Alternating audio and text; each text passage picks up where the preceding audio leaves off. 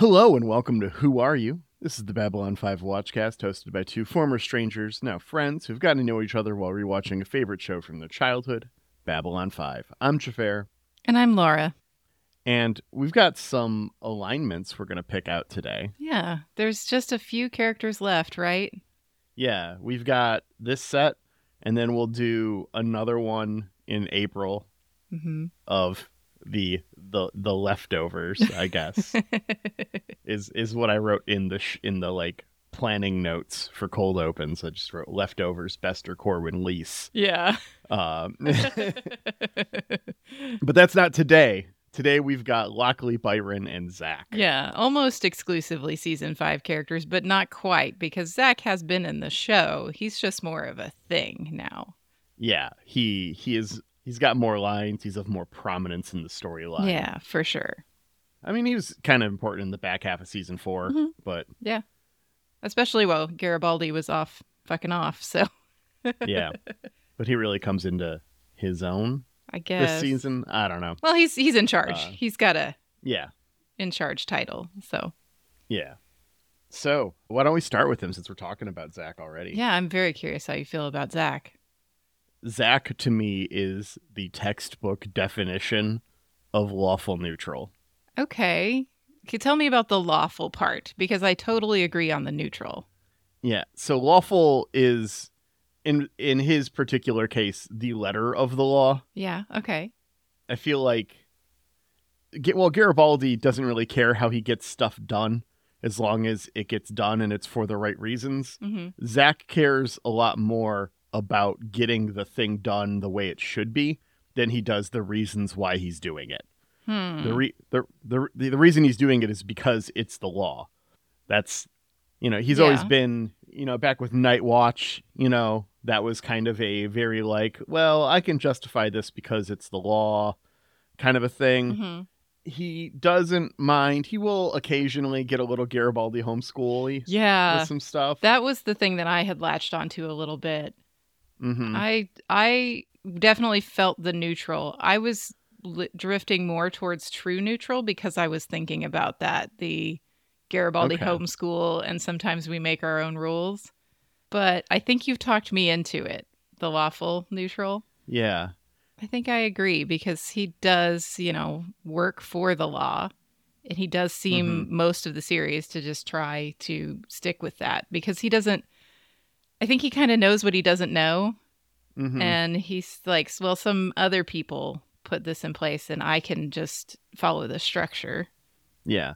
And I think even when he does get into that homeschool kind of way, it's very much the Babylon 5 is the frontier and this is the precedent. Mm-hmm.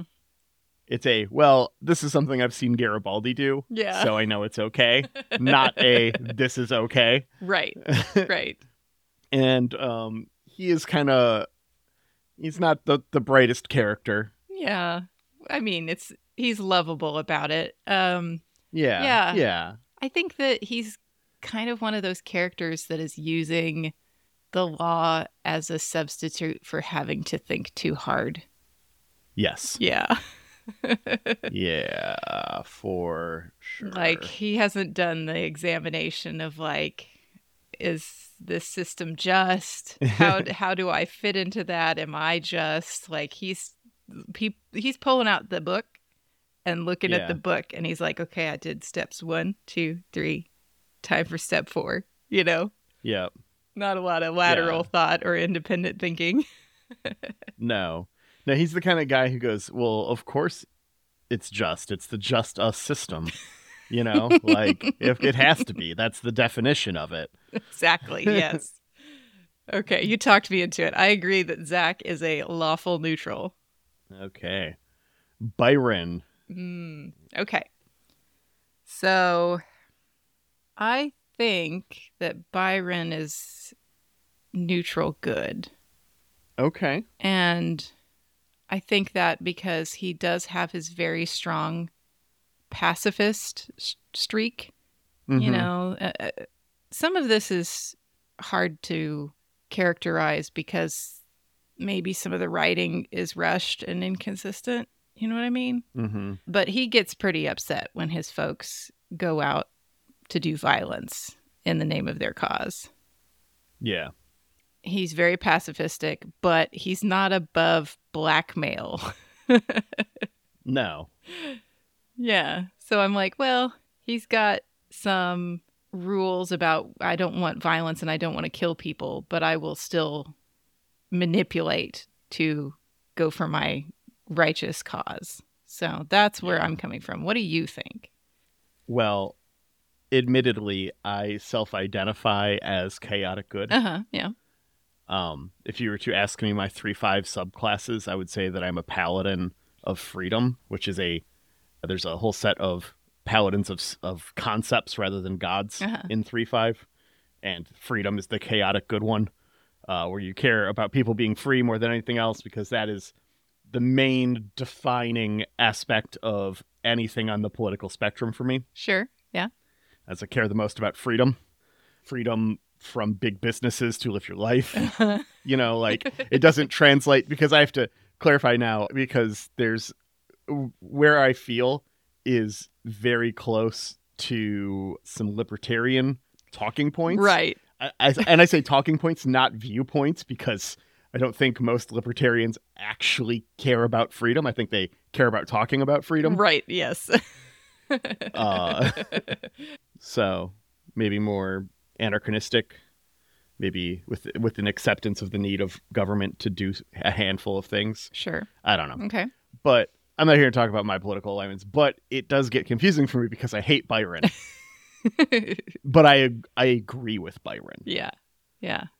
This is where the writing gets tricky, doesn't it? Because especially if you don't like Byron, how do you really analyze the character? Yeah. But tell me what you think.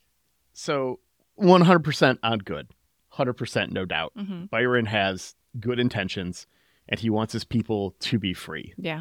Mm-hmm. And he thinks the best way to do that is to get them a planet, and he thinks the best way to get them a planet is to blackmail a bunch of ambassadors. Yes.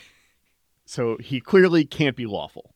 Just there's no room for that anywhere in his character. Yeah, agree. And I think his blatant disregard for the law to work towards the means of good puts him more in the chaotic side of things.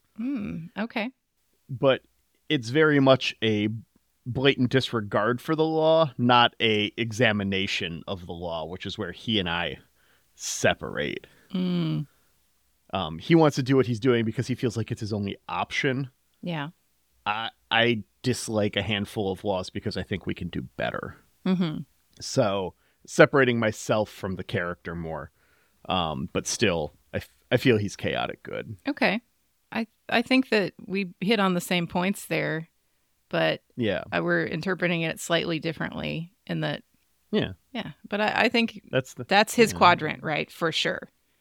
Yeah. He's somewhere he's in the there. good from the neutral to chaotic spectrum. Definitely. Mm-hmm. For sure. All right. Well, how do we feel about Lockley?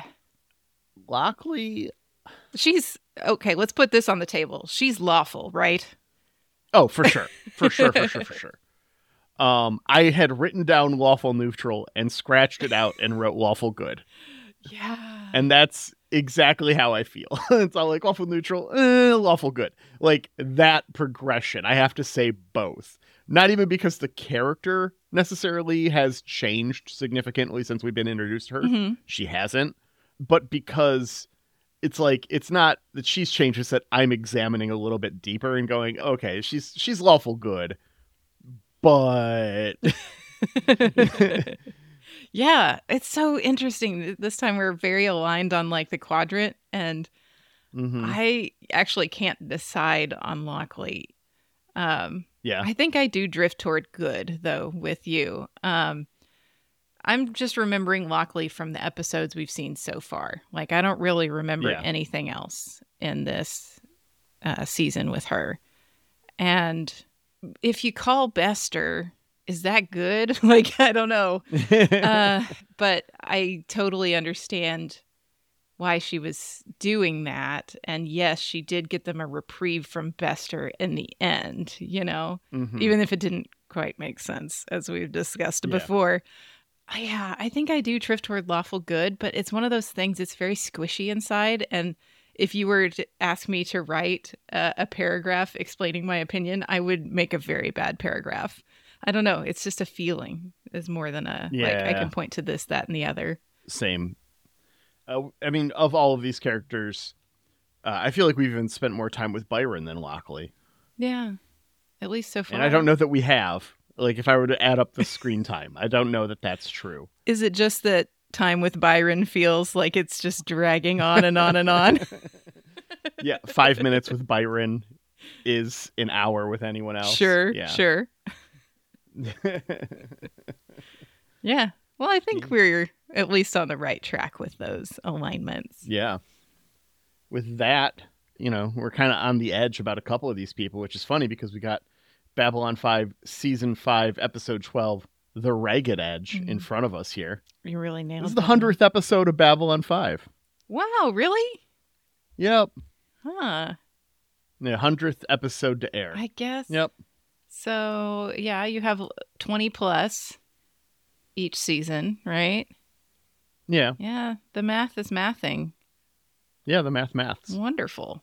I mean, this is our 115th episode, but, we've got our book breaks, our movie breaks, our season recaps. Mm-hmm.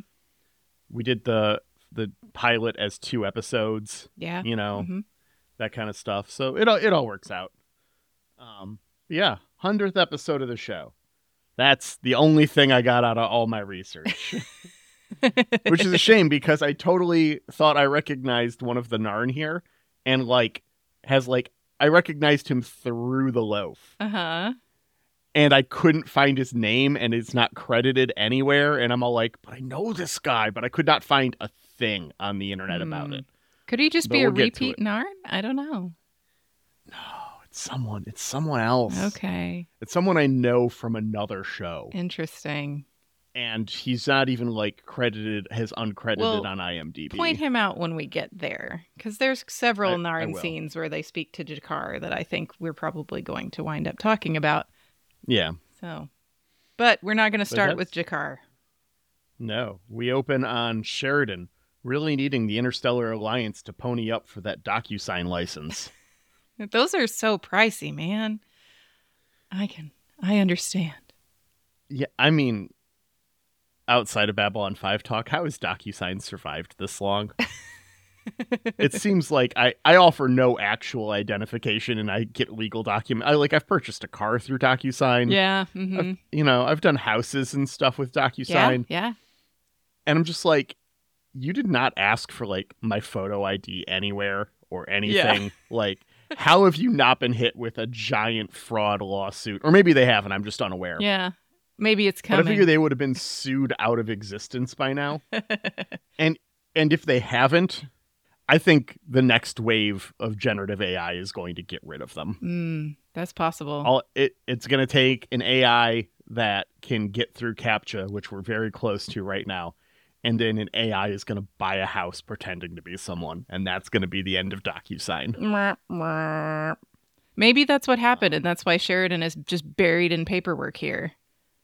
Yeah. And he says that being president is 50% paperwork, 50% panic. Yeah. And I was like, I wonder if that's how I'm going to feel in my new PhD program. Probably. Quite possibly. Yeah. Delenn tells Sheridan she's going to propose attacking Earth as a distraction to the council. And he's all like, oh, yeah, just give me the paperwork, not listening. I mean, he's done it, so why not? Yeah, right? Her turn. Mm-hmm. John makes it to the council meeting, and Delenn is there fuming by herself. The council is boycotting itself until they do something about the attacks. Boy, that's just the way you want to walk in on your wife, huh? Just fuming in a room by herself. Yeah. Not good. Not good. Not good. Not good. I mean, at least it's not really his fault. It's a bunch of other idiots this time. A bunch of idiot coworkers. Yeah, they think that they need some kind of witness to move the investigation forward and get some answers.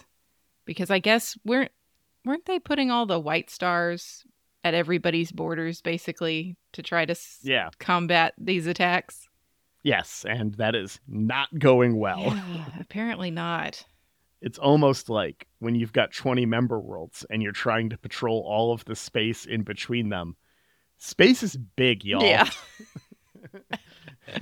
Yeah, I don't know if you knew this, but it goes in 3 dimensions. Infinitely. Yeah, forever. Right. And everything's getting farther apart all the time. They need a break, and we cut over to someone surviving one of these raids to theme. Yeah, it's very exciting. He's got like the Star Wars gun, and he's, trying to take out these bad guys, protect the freighter. It's definitely all Earth ships. Earth freighter, Earth fighters, or whatever's with them. We see some little waspy boys, which are Drazi ships, escorting. Okay. But yeah, it's definitely an Earth freighter. And we get him making it to the escape pod to theme. When we come back, Londo and G'Kar arrive on Babylon 5, and G'Kar notices being noticed. Yeah, Londo's feeling strangely relieved to be back on Babylon 5. He doesn't really like going home. That wasn't a very enjoyable experience where they had to smuggle out, imprisoned Narn and almost got killed and what have you. Yeah, it was a bit of a shit show this time, and Lando's relieved to be back. The exact opposite of how he normally feels about Babylon 5. Yeah. I don't know. I think he loves it inside. Talks a big game, yeah. He's always loved it inside. Yeah. Londo gives us a few lines about how nothing improves G'Kar's company quite like the absence of it. This was fun. Yeah. This is this Londo G'Kar banter that saves season 5 for me in a lot of what would be otherwise middling or subpar episodes. This banter is what gets me through. The buddy banter. 100%. It's weird that I remember the buddy banter about them the most. And rewatching the show, I wouldn't say seasons 1 through 4 have a lot of actual Londo G'Kar buddy banter. Yeah. No, they do not. We see Garibaldi already fucking up his schedule, and he's decided to restart his college collection of empty liquor bottles on top of the kitchen cabinets. Yeah. He's not being very responsible. No. Zach wakes him up just in time for his meeting in the president's office, where they talk about their knowledge of a survivor.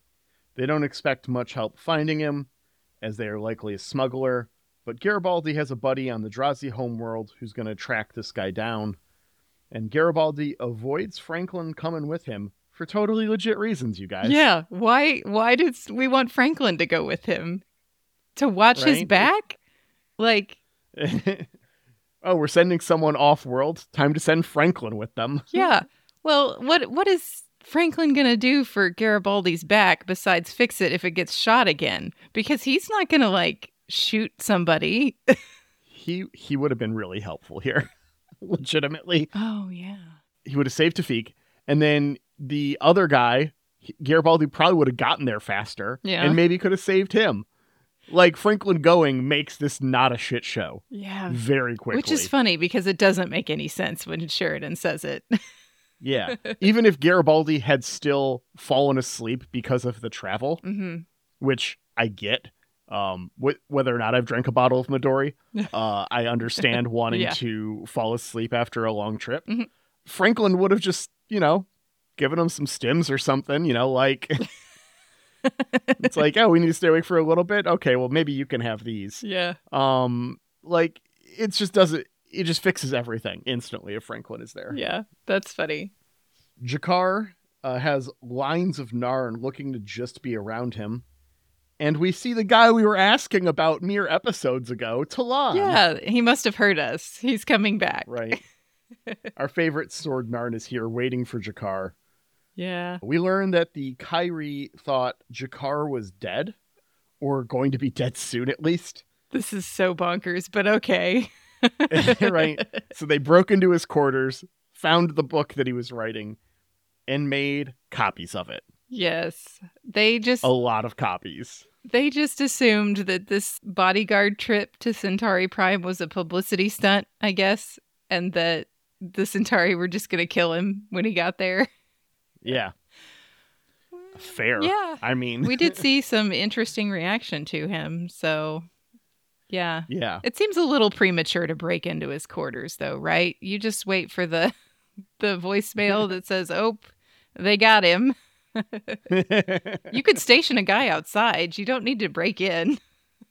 Yeah. I mean, Talon is here. So Yeah. convenient. Yeah. Right. But yeah, so they took the book home and they've printed a bunch of copies.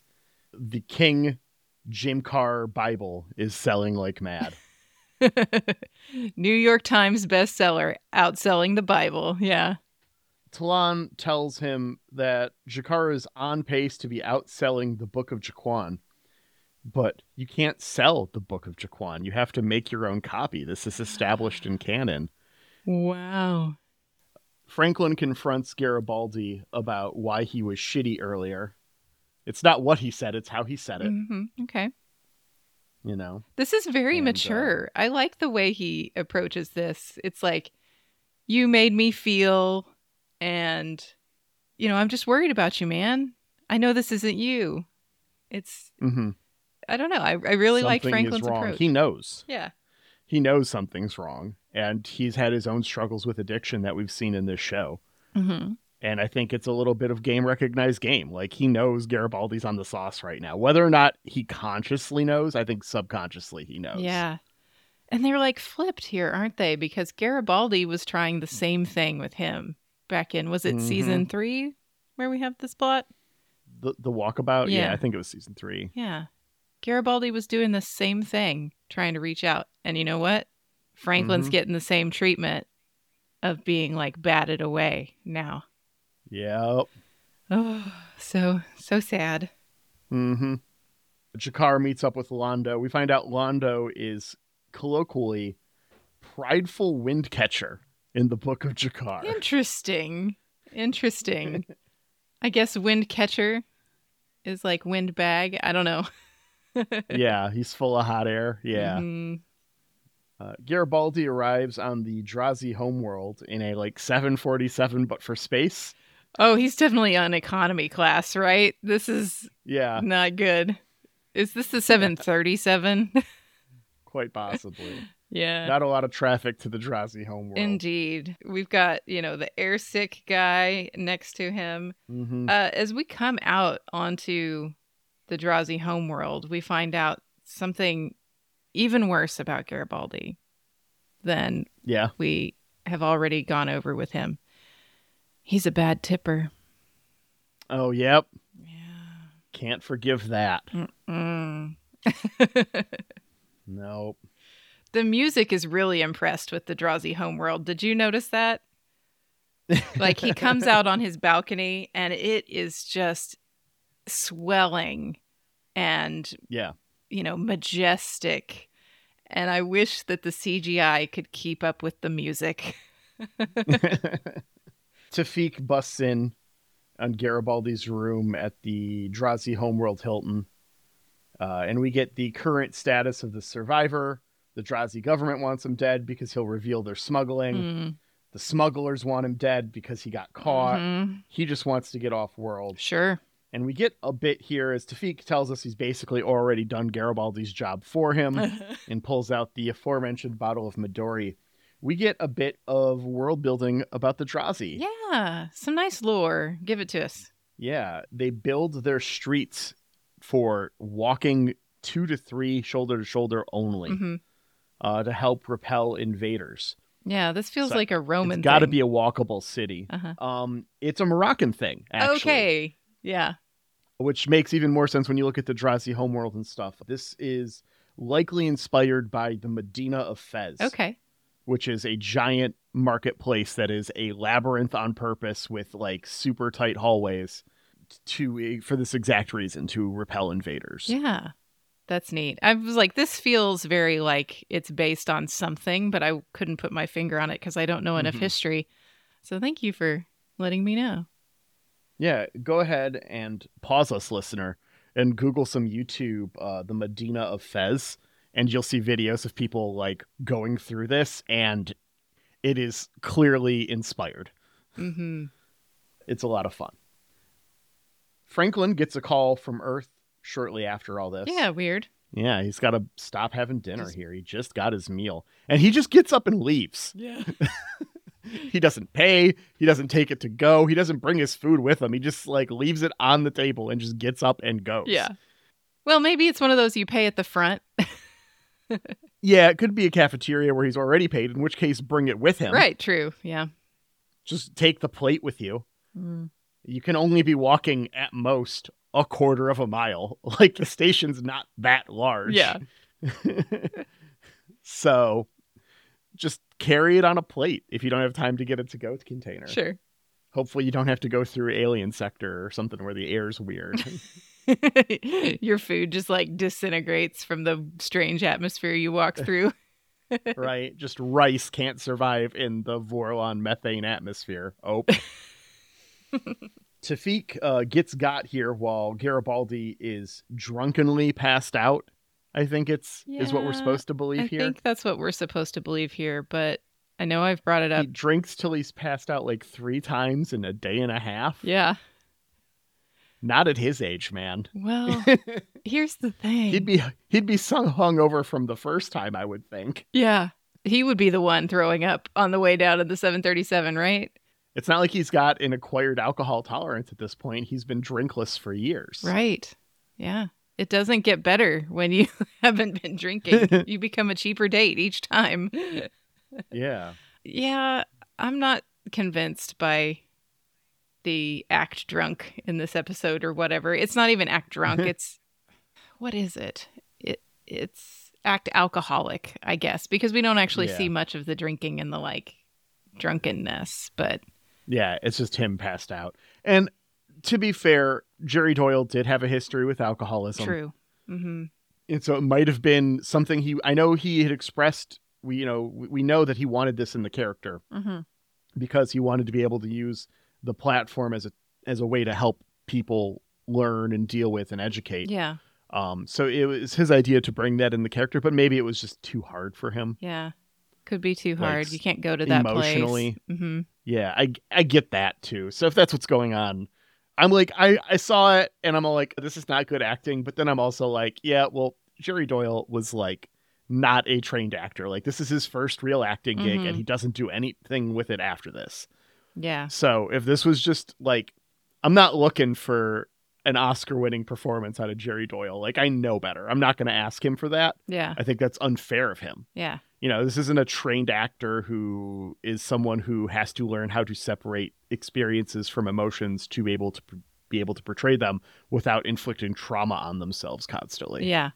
Well, and this is like an interesting layer to put on it when you think about the sort of edit and inclusion of alcohol in this episode. It's very much just like pull out a bottle and then we're passed out. Like it's glossing over the grittier stuff and the dirtier stuff, and that might not just be the show doing that. It might be the writing is specifically to make it as easy as possible on the person who is doing the acting. Yeah.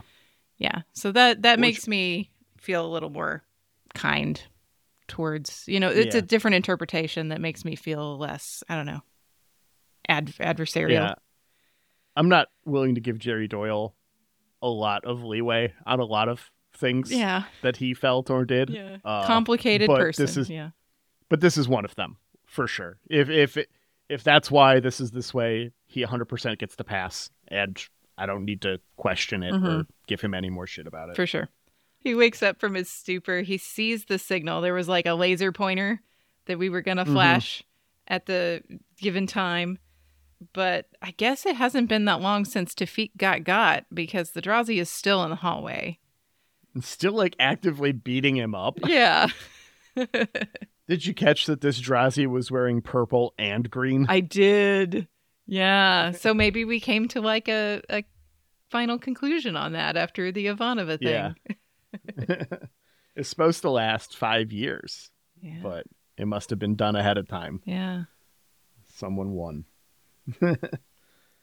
Or maybe it's because of Ivanova. Maybe Ivanova won. Yeah. Maybe she leads the Drazi now. I mean, that was my headcanon, yeah.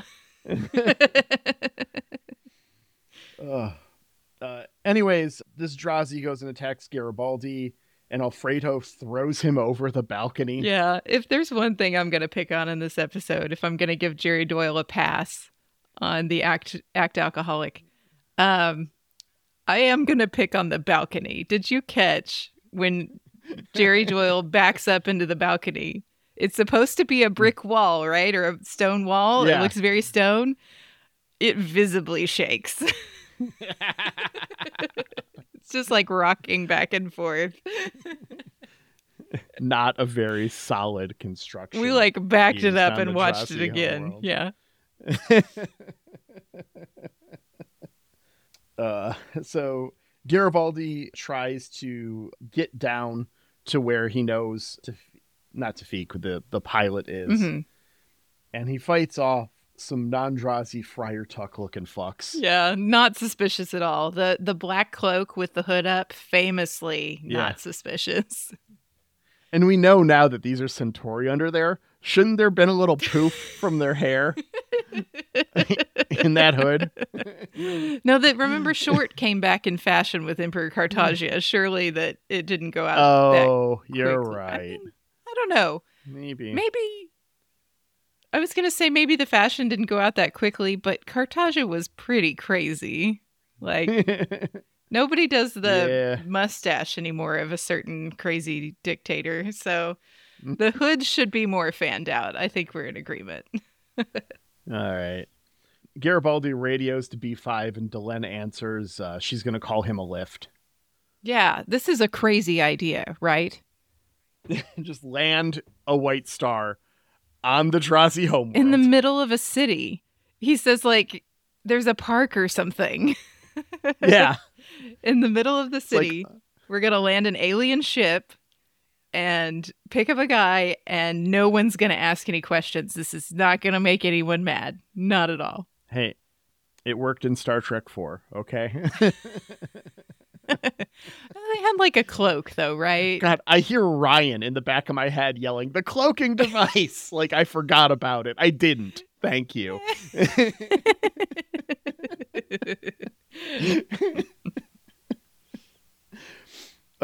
I sent a message in the Discord. It's coming through now. Yeah. This is absurd. 100%. Yeah. There's so many questions that are going to be asked. Yeah.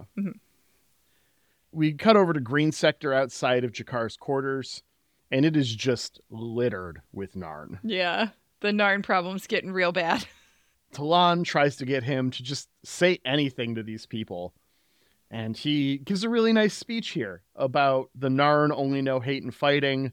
And if they're to survive as a species, they need Jakar to teach them how to unlearn fear and hate. And he can't do it because he's just a warrior. But honestly, he gives a very eloquent speech here about unlearning fear and hate that would make me believe he could totally do this. He's underselling himself a lot. Yeah.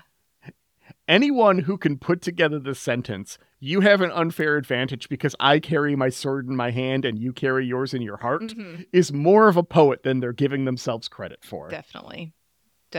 They've got a sword in their mind, too. Right? Yeah. Jakar is saying that his argument is all of his life he's risked his own life. But I was like, is that true, though? He's like, I don't want to risk the lives of all these people, but it's like, I think you've risked the lives of some people, Jakar. He for sure has. Yeah. Man, it's weird how the Vorlons are still influencing evolution from they're gone now. Beyond, yeah. Yeah. Because this is what they were pushing when he had his like crazy drug trip, right? So the Narn are going to move into a next phase of evolution thanks to the Vorlons. Yeah, the Vorlons, yeah. And so much of what Jakar is saying is so directly taken from that dream in Kosh, too. Yeah. And when in a couple of scenes where there's the guy who gets his face slammed in the book, you know, he's all like, this is divine inspiration, the book has to be wholly true because it was divinely inspired when you wrote it. Yeah. We'll get to that when we get Yeah. there. But that's also very Vorlani to me. Mm-hmm. But G'Kar invites them all in to talk while Garibaldi's work performance is already suffering a big drop, and it was barely passable, if passable, before. Yeah, that's true. He looks rough. He's back. He has not been to Med Lab yet. No. He believes the hooded figures weren't Drazi, and he talks about, like, when you punch a Drazi, you feel this, and when you punch somebody else, you don't feel that. And he managed to get a button off of somebody. Yeah. Which is super awkward in a few minutes when Londo comes in. Londo runs in, bitches about the elevators, pours himself a drink, and immediately clocks the button as being from a royal guard. And everyone's just like, oh shit. This is a nightmare, right? To be just like a fly on the wall in this conversation. Right. The secondhand embarrassment is really strong with this. Yeah, it's a lot. He goes off on a whole tangent, and we're all like, no, this button only... Let me go on 3 layers deep on this button real quick just to prove that there's no chance anyone else would have it. Yeah. It has this emperor symbol from 2,000 years ago, all this shit. And they're just like, oh, yeah, that's pretty definitive. Whoever had that button must have been a Centauri Royal Guard. That's real weird. Yeah. And the OPSEC from the Centauri government is not great, right? That you would send your royal guards to this alien planet to do this assassination. In their uniforms and just give them cloaks. Like, there are no street clothes for Centauri guards. You're like, what the fuck? No off-duty uniform to put on. Uh-huh. This is bonkers. There's a lot of bonkers in this episode. Just from, like, plot points. After Londo leaves, Delenn, Sheridan, Garibaldi, and G'Kar are all in the room. So basically Londo just, like, breezed in and breezed out at some point. Yeah. And they're trying to figure out what to do. Like, they don't believe Londo would be involved in this. No. They come to the conclusion that Londo is likely the informant. Yeah. The informer. Yeah. Unwittingly. But unknowingly. Yeah. Importantly, they believe that Londo is still fundamentally at heart a bumbling idiot, even though he's also done a genocide. Yeah. And they wonder if it would be helpful to let him in on everything. But G'Kar, who has certainly more perspective on what things are like on Centauri Prime, because he was just there for reasons, tells them that Londo, it will get killed if they try to let him in. Because just even the act of letting him in will cause him to bulldog with too many questions, or now they know he's in, he's gonna not make it. Yeah, it's going to be real difficult for Londo to survive without knowing exactly which side. Was it the side is the side that's doing this, the side that's also the one that's saving his life constantly? Right. Because we don't want to piss those people off before he's emperor. Right. There's too much unknown on Centauri Prime. So what they decide to come back to is we'll just keep quiet, but G'Kar has to go with Londo next time he goes to Centauri Prime to observe. Yep. This makes more sense now than just sending him instead of Talon earlier. Correct. Yes. Now it makes sense. Franklin makes a diary entry on his difficult decision about leaving the station. We'll get more details on that in a minute. But before we do, we see G'Kar giving someone the book. This is the guy that I recognized but couldn't place. Yeah. This Narn who's questioning him. I feel like I've seen this guy before, too. I feel like he was another Narn or maybe another alien at some point. Yeah. I know that one of the Narn followers in this episode is a guy who's, like, in a ton of others. Like, he's been other Narn and other Drazi and all this stuff. But when I looked at a picture of him without the makeup, it didn't look like this guy. But that's also, there's like 20, 30 years in between this and that picture. Yeah. So it's really hard to say. There's a guy who's like a ton of aliens. We've talked about him before. Yes. He's the Guinness World Record holder for most different aliens or something that he's portrayed. That's awesome. That's the record you want. Yeah. G'Kar is giving his lecture about diversity, equity, and inclusion. And this guy just cannot accept that the author may have gone through a transformation and growth during his book, during the writing of his diary. It's his diary, basically. Like, right? Do you not go through, listener, if you keep a diary, do you not go through some transformation just through the process of writing in your diary? I don't know. This Narn does not get it. And G'Kar... They're a real G'Kar fundamentalist. To G'Kar's face when he's disagreeing with him, which is just astounding to me. Like, to draw a parallel, a Christian fundamentalist today saying the Bible says these things, we have to wholly accept the Bible. This is clearly what this is supposed to be drawing a comparison to, in my eyes, is one thing. Can you imagine that person arguing with Jesus? Right. That's the audacity of this man is so impressive, to argue with the author about his own intent. And I said, help the poor, bitch. Do it. It's just amazing. I love it. Oh. Yeah, it's chef's kiss for me, 100%. Yeah, the smack at the end, the punchline on this whole bit is extremely satisfying. Yeah. We cut back over to Franklin, who tells Sheridan he's taking over the xenobiology department at Earthdome from Dr. Kyle. Hey, I'm glad he's still around and alive and not, like, assassinated for his knowledge or something. Yeah. What a relief to hear. Yep. He's going to be able to do his ISA work even more efficiently because he's going to have a lot more staff. He's going to have a lot more access to a lot more things. Sure. And Sheridan, like every shitty boss in history, can't be happy for his employee getting a better job somewhere else. Yeah. Sheridan is a little amusing here. You can't leave. I need you. I just haven't been bothered to tell you that until now. Right. I bet that this, this extra, what was he, chief medical officer of the ISA or whatever, like, you think that that's all title, right? There's no credits and salary attached to that yet? Nah. No. It's just on top of your regular job. Yeah, we've established that Sheridan is really against taxes. So I doubt the ISA has any money coming in to be able to pay anyone. Yeah. The accounting implications of this whole interstellar alliance are staggering. I'm sure that it's just Delen's just taking care of it in the background with Minbari money. Yeah, she sold a few crystals. Yeah. It's like, whatever. The Minbari are lousy with credits. I don't give a shit. Yeah. Sheridan does eventually accept his resignation, though. Yeah.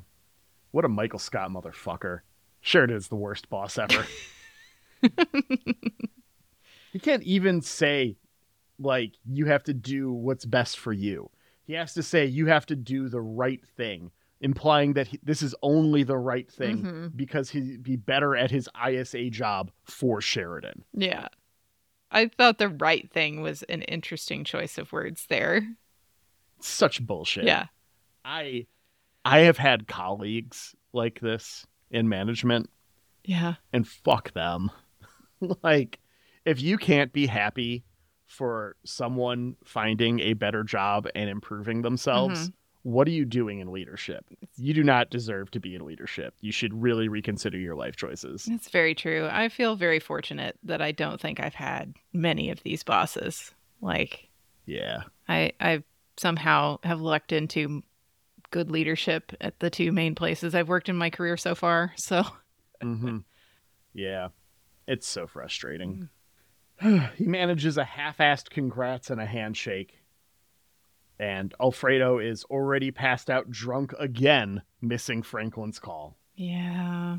Another empty bottle of whiskey, the same empty bottle of whiskey. I don't know. Yeah. Who knows? I don't love that subplot, but I mean, you're not supposed to enjoy right, it. it's not supposed to be enjoyable. Well, now's the time to discuss subplots and our enjoyment of them, because it is time to rate the episode. On our scale of Babylon's 1 to 5, Xhafer, how do you feel about the Ragged Edge? I am real middle of the road on this episode. That's fair. There are parts of this episode I like. There are parts of this episode I don't like. Mm-hmm. I think if we remove our Londo Jakar banter and we remove Jakar giving that guy the book, if we remove just Jakar from this episode and have everything else happen exactly how it does, this episode's probably a 1.5, 2 for me. Yeah, for sure.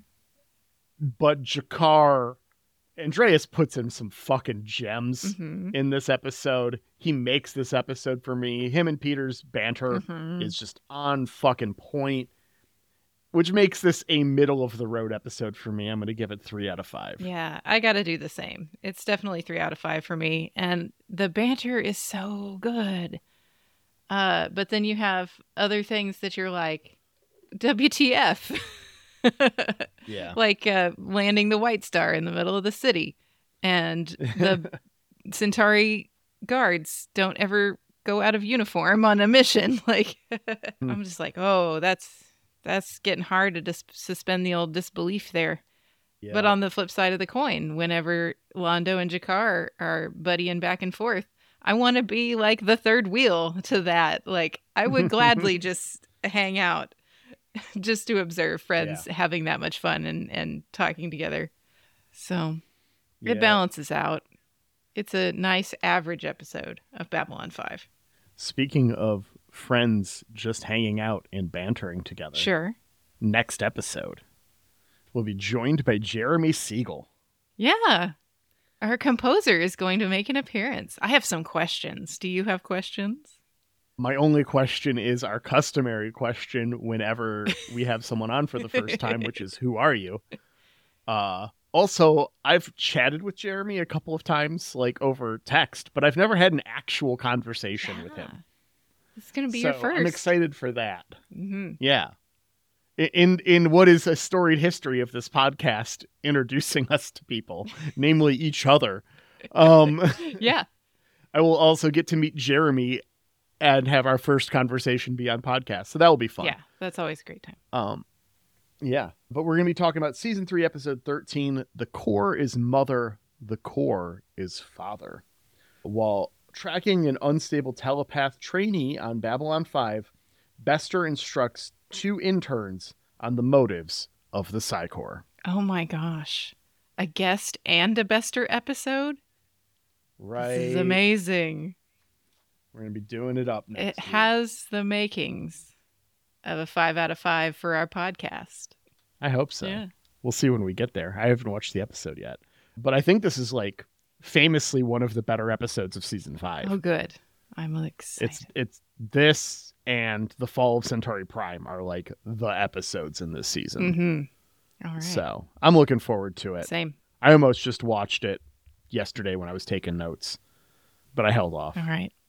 Well, hey, speaking of Jeremy Siegel. Yeah. Thank you, Jeremy, for composing our theme music. We really appreciate it. You can find more of Jeremy's work at jeremysiegel42.bandcamp.com or on streaming services as Nuclear Jaguar. And thank you to Angry Duck Time Machine on Instagram for our podcast artwork. Thank you, Aaron, for editing our podcast. Really appreciate making us sound smart, probably. I hope. I don't know. God, I hope. I hope so. Smarter than I feel when I say stupid things into the void of the internet. Yeah, I know. That feeling is real. Thank you to you, the listener, for listening to our thoughts that we just spill into the void of the internet. We really appreciate you. You can interact with us on our Discord. We're on the social medias. Mm-hmm. And you can hit us up. If you're old school, send us an email. whoareyouB5 at gmail.com. Oh, yeah. Please send us your season 5 thoughts to the email. It'll be time to wrap up before you know it. Yep. So we appreciate that so much. Thank you, listener. And we'll see you next week, Internet. Bye.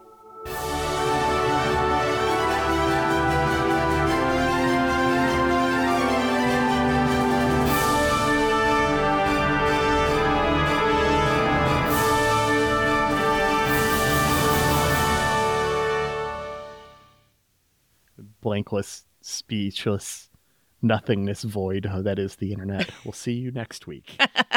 Infinite, ever-expanding blackness that is the Internet. Darkness upon all edges that is the Internet.